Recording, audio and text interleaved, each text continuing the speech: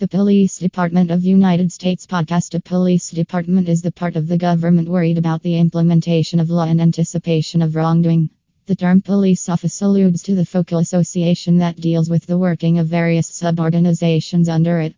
In an immense and broad nation like the US, each state has a different police office that deals with keeping up the lawfulness. The police division assumes a significant part in the smooth working of the lawfulness hardware in the separate state. The United States of America has various police offices that capacity towards safeguarding harmony and security.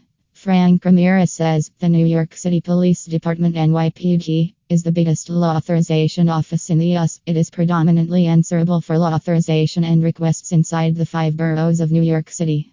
The New York City Police Commissioner heads the NYPD. The police commissioner allocates various deputy and assistant commissioners. The department is separated into 10 authorities. This is further sub-separated into segments, offices and units, and into districts, areas, and crews. The bureau chief orders every bureau.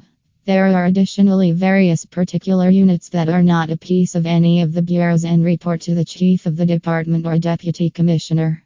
The Los Angeles Police Department, regularly known as the LAPD, is the police division of the city of Los Angeles, California. It appreciates the situation with being the third biggest law requirement office in the US. Its work power incorporates more than 9,000 officials and 3,000 non-military personnel staff, covering a space of 467 miles with a populace of around 3.4 million. LAPD has had a rich and antagonistic history.